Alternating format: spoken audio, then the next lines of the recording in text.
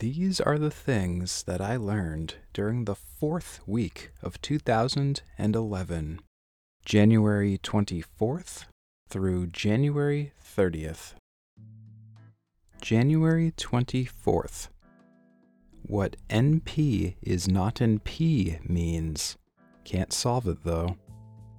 One day I booted up Minecraft and there was a message of the day that simply stated, NP is not in P. And I was really kind of curious as to what this meant. And then I ended up going down the rabbit hole of learning what the NP versus P problem is in computer science. And let me tell you, that is a trip to try to understand, let alone attempt to solve, which by the way has not been solved and likely won't be solved anytime soon unless we have a massive breakthrough in quantum computing. I'm not sure how qualified I am to even do the justice of explaining what the P versus NP problem actually is, but I'll try to do the best I can based on a couple of things I've read and a little video I've watched that tried to break it down. According to the Minecraft wiki, in layman's terms, the problem asks if certain problems are inherently much more difficult than others, measured by the computation time needed to solve them. In other terms, you have a set of problems known as P. P is known as polynomial time, and these are generally problems that are easily solvable and easily verifiable. Then you have another set of problems encompassing P called NP. NP stands for non-deterministic polynomial time. These are problems such as Sudoku puzzles or Rubik's cubes, problems that do have solutions, but may be very, very complex to solve and may take a very long time to solve and may be difficult, if not impossible, to verify easily. As an example, let's take Minecraft. This was where I saw that P-NP problem message originally. When you break down Minecraft, you can't imagine how much computational power would be required to ever quote-unquote solve it, which puts it squarely in the NP category. Think of all the different ways that folks play Minecraft, all the places that the blocks can go, all the possible combinations of worlds alone, and then factor in all the other things such as item placements, paths walked, all of this. I don't think this could ever possibly be solved, and if it was, it would be very sad. So NP not being necessarily a solvable thing or an easily solvable thing in any possible conceivable terms actually stems creativity in a certain way. That is the core difference between NP and P, and the NP problems are inherently not P problems. And if they were, we'd suddenly have a lot of solutions to a lot of major problems in our world, including things such as cracking encryption or efficient protein folding, or all kinds of other very mathematically complex problems. Attempts to burst the theory of NP not being in P have certainly been theorized, but they've never been proven, and there are plenty of holes in those theories, and it is a running problem that most computer scientists are scrambling to solve and have been attempting to solve for at least 40 plus years now. I will leave a link to a YouTube video in the show notes that will detail this problem and explain it a lot better than I can. It was used as my basis for explaining this thing learned a little bit further, and I don't necessarily want to repeat what the video says all that much, but I wanted to just give a quick little rundown of what it is, and wow, it is unbelievably complex, and I had to read and watch all of this material several times to even attempt to explain it here in this episode. It's definitely worth a read and a watch, and just strap yourself in and just try to understand it the best you can. If you are a fan of very difficult problems, or you like to solve 5x5x5 Rubik's Cubes, or Sudoku puzzles that are larger than the standard length, this is definitely for you, and it is something that will get your brain moving for sure. January 25th, Xsan migration from PowerPC to Intel, and how horrifying it is. The next 3 things learned will be centered around the same topic, which was moving an Xsan configuration from PowerPC-based Mac computers to Intel-based Mac computers. This was a project I was undertaking at the TV station as part of our server upgrade from an old Mac server which was based on IBM's PowerPC architecture to the then new Intel-based Apple Xserves. Although the irony in this upgrade was that Apple would actually discontinue the Intel Xserves just a few weeks after this. So we purchased them right at the tail end of their production line, as we still needed them in order to connect to our fiber channel storage system, which held all of the TV station data, including past broadcasts and live show storage, as well as any active video editing projects that were going on. The particular process to move the master controller software off of the PowerPC-based servers to the Intel servers was surprisingly painful and complex, and it had to be done in a very, very specific manner, lest you run into problems or the whole system would just break. To give you an idea of just how complicated this ended up being, I'm going to read you a few excerpts from my notes from the era, just trying to detail the upgrade plans for the migration and the specific order of operations that had to happen. Particularly, Apple details the migration from moving from PowerPC to Intel Xsans as back up your SAN volumes, disable Spotlight on all volumes, connect at least 2 Intel-based computers to the SAN, upgrade Mac OS X on the new controllers, add the new controllers to the SAN, adjust volume failover priorities, make an Intel-based controller the primary controller, demote the old PowerPC-based controllers, add the remaining Intel-based computers to the SAN, upgrade the SAN clients, enable extended attributes, re-enable Spotlight, and recreate your multi-SAN configuration. In addition to these officially provided instructions from Apple, I also had to do a few steps in between, interweaving a couple extra features that the servers were also doing, such as handing out network addresses, or figuring out where the website hosting would be moved to.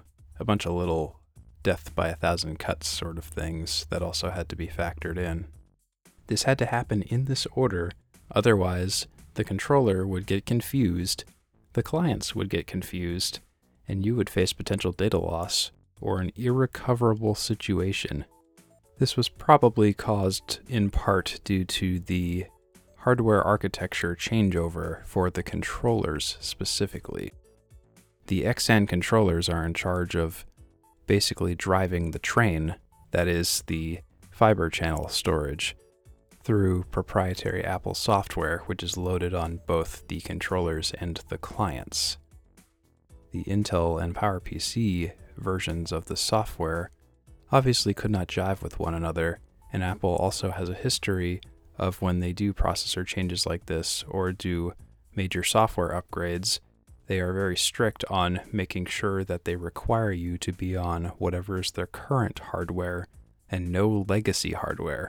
And in this case, the new Xsan software, Xsan 2.2, required all Intel everywhere, and there could no longer be PowerPC in play anywhere, especially not at the controller level. And in our unique situation, it was also a little bit extra complicated because we had 2 Xsan controllers, one of which was a traditional PowerPC Xsan server, but the other one was a PowerMac G5 desktop computer, which was doubling as our broadcast system, which was the system that basically played the video out to the TV feed. This was a non-standard configuration, and it was done because at the time we couldn't afford a second Xserve server, so we went with a less optimal route with what we had, which was take a desktop machine that was guaranteed to always be on and make it a secondary controller.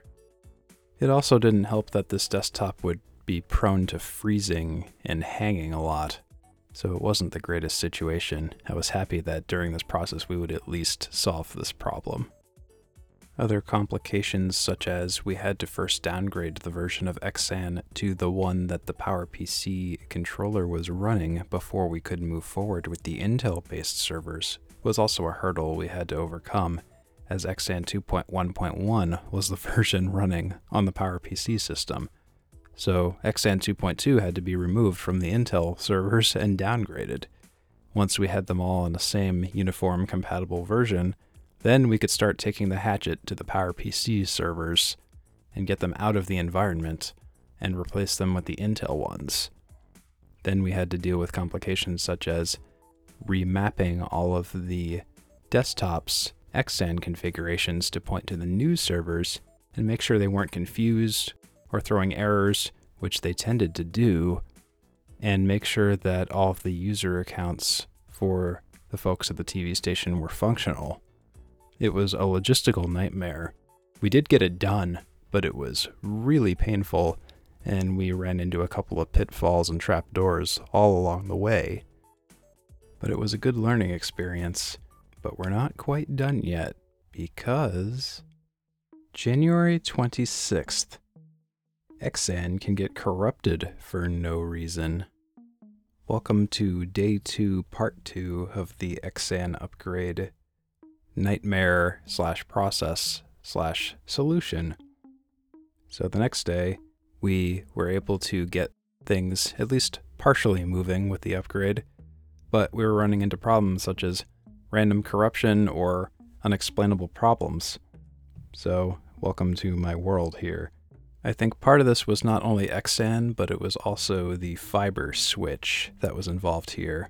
I had notes talking about zoning getting messed up and having to rescan ports and set up targets and initiators all again on the fiber switch.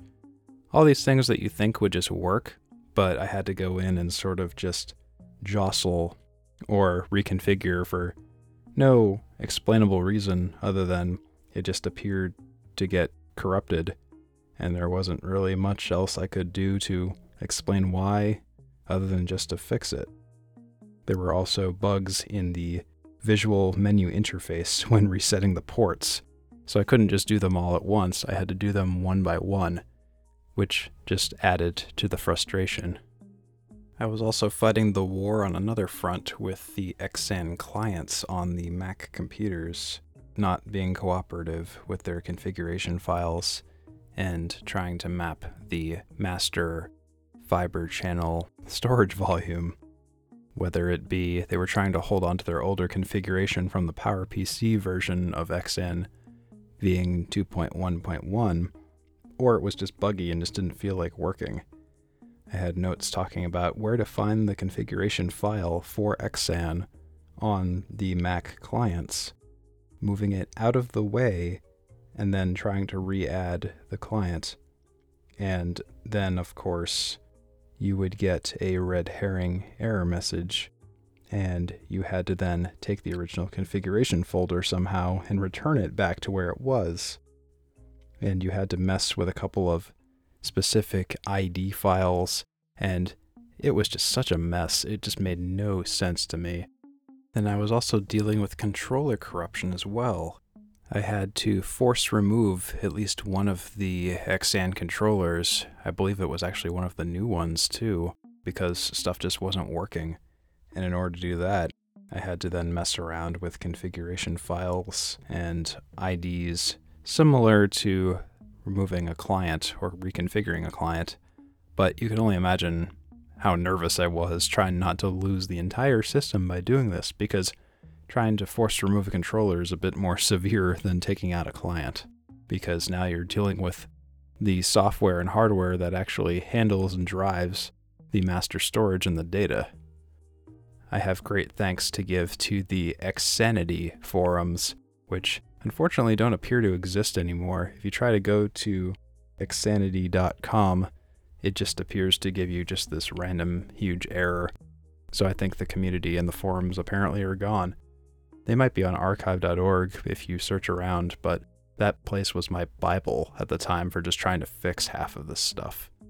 I would fight these issues for a little while longer, and then the next day, we learned something a little bit more positive, which was January 27th.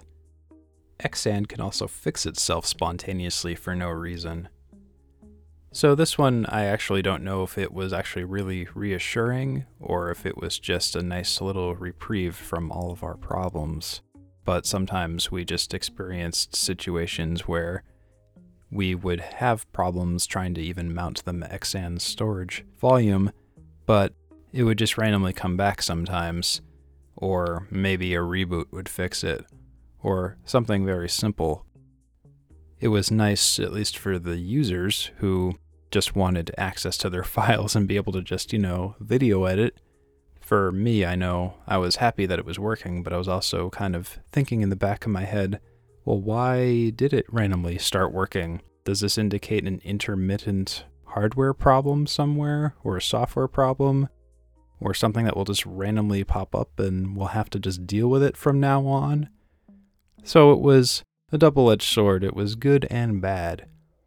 Over the next coming months and years, we would figure this stuff out, but it was a little bit hair-raising at the time, at least as a result of the upgrade, where we knew at least the old hardware was old and slow but stable, and jumping to new hardware that was different in terms of configuration from the old one was just a little bit nerve-wracking. We were never sure if it was going to break something permanently, because with Apple in particular, it's hard to go back to the old versions and old configurations once you make the jump. Things did turn out well in the end, though, and it was just a fantastic multi-day learning experience overall. Xsan is definitely not the prettiest software to have to work with, and I'm not sure how prominent it still is in the industry today. I think it's still around, but back then, oof, it was rough. There was just some stuff about Xsan that was just either way too buggy or way too annoying or way too involved, and having to overcome this problem was definitely a very, very big task. At the time of this recording, we are also experiencing another Apple processor transition.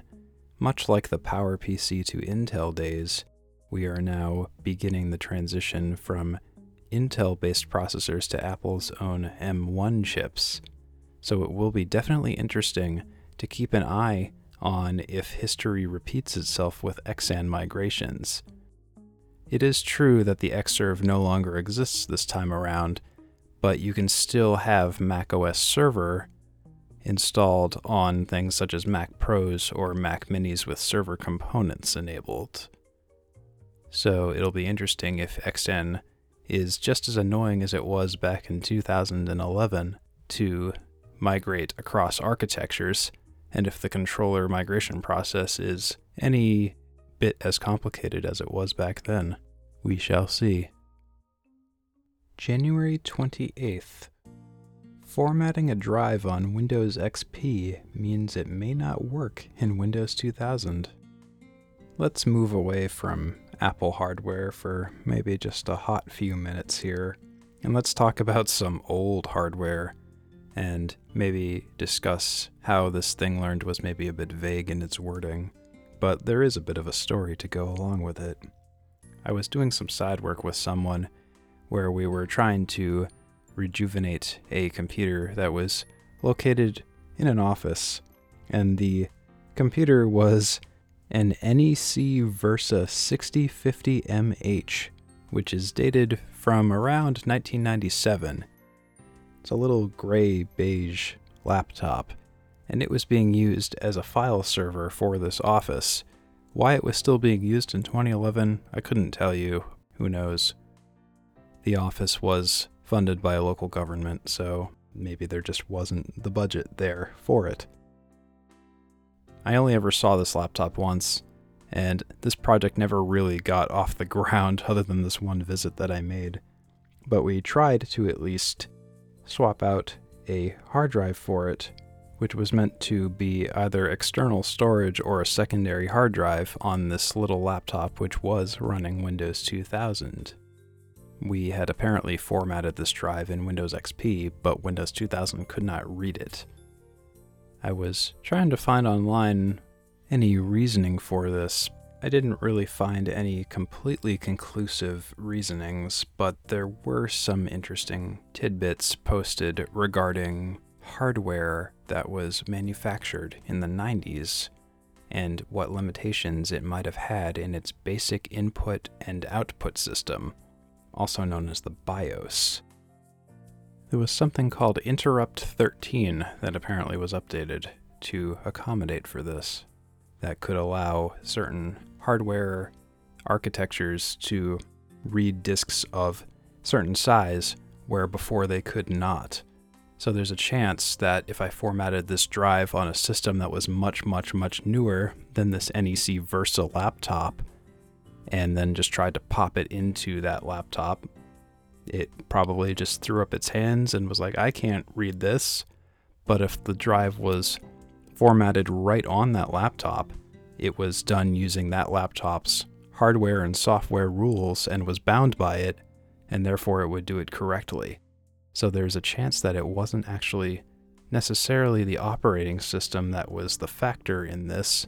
It was potentially the hardware, and the fact that this laptop was so old might have been the reason. I will leave in the show notes a link to the article that sort of took me to somewhat of a conclusion for this, by Marcin Pollicht. Ironically, this author was someone who provided a training that I attended just a few months ago, so I know he definitely would know his stuff. It's a pretty good read, and I would recommend checking it out if you want to know the details. Not the biggest, most exciting story in the world. It's not often that you encounter something like this nowadays. Hardware has advanced so much since the 80s and 90s, just exponentially, and limitations like this are very, very largely a thing of the past. I don't think if you even deal with a computer as old as maybe 2003, 2004, that you would even run into such limitations anymore. Storage is just astronomical now. Most operating systems are more than capable of handling terabytes, if not more than terabytes of data, and formats, of course. So it really probably only comes down to software nowadays as opposed to hardware instruction sets. The more you know. January 29th. Pressing Control and Enter in the address bar in Mozilla Firefox surrounds what you entered with www and .com. Alright, here's something that's cut and dry, easy, verifiable, and I can confirm that it still works to this day. If you're looking to be optimal and you just need a www and a .com on each edge of whatever you're typing in the address bar in your Mozilla Firefox web browser, press Control and Enter to automatically insert those pieces of text. And then you're ready to just go to www.whateveryoutyped.com. Nowadays, I don't know about you, but I generally rely on searches other than typing a website directly. Or if I do type a website directly, it's usually in my bookmarks. Maybe behaviors have changed in terms of how we type websites into places. Or maybe we'll just rely on internet history or whatever. This comes from a slightly older day where I guess I was just more accustomed to typing websites directly into a browser. It's interesting how that all works out. Here's a little follow-up as well. Pressing Control-Enter to add www and .com surrounding the text that you enter is actually in all of the major web browsers currently. So it's not just necessarily Firefox, it's Edge, Opera, Internet Explorer, Chromium, Chrome, whatever it is, it's in there. There's your little piece of knowledge for the day for improving your web browsing experience. And finally, January 30th. Ethernet interfaces can be renamed on the Mac. This is another little quality of life convenience feature that doesn't really amount to much, but it's a nice little thing you can do. It is no secret that you can rename your network interfaces, not only on the Mac, but on Windows, and most other places as well. You can do it on the Mac by going to System Preferences and Network, and you can go to the properties of any network connection you have listed there, and you can rename it.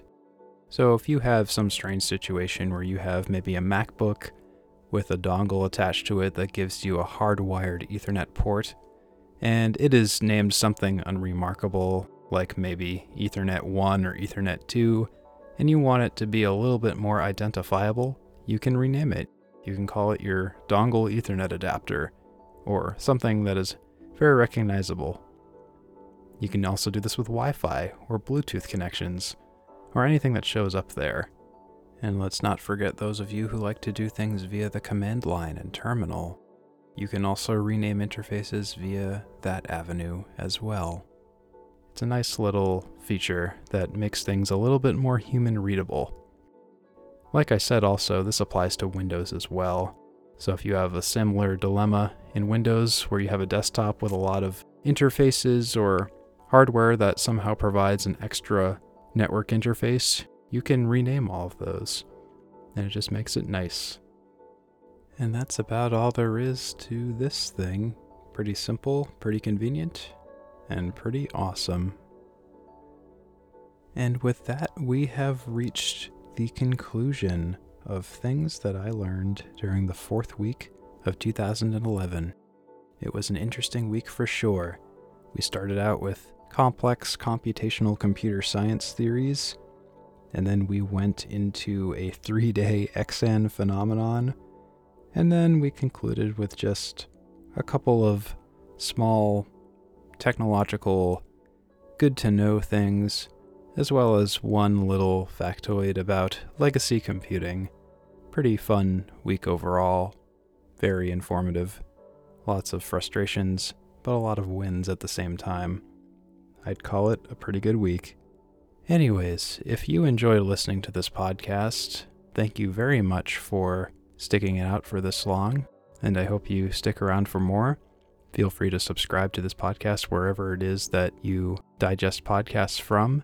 Also, if you feel you would like to leave a rating or feedback on this podcast, please feel free to.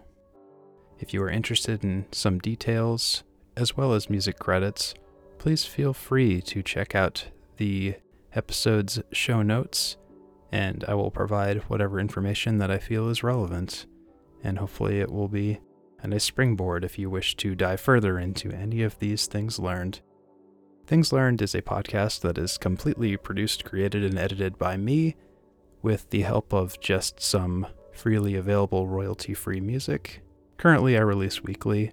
We'll see if that continues in the future, but for now that is the case. Check out the previous episodes and future episodes if they exist by the time you are listening to this.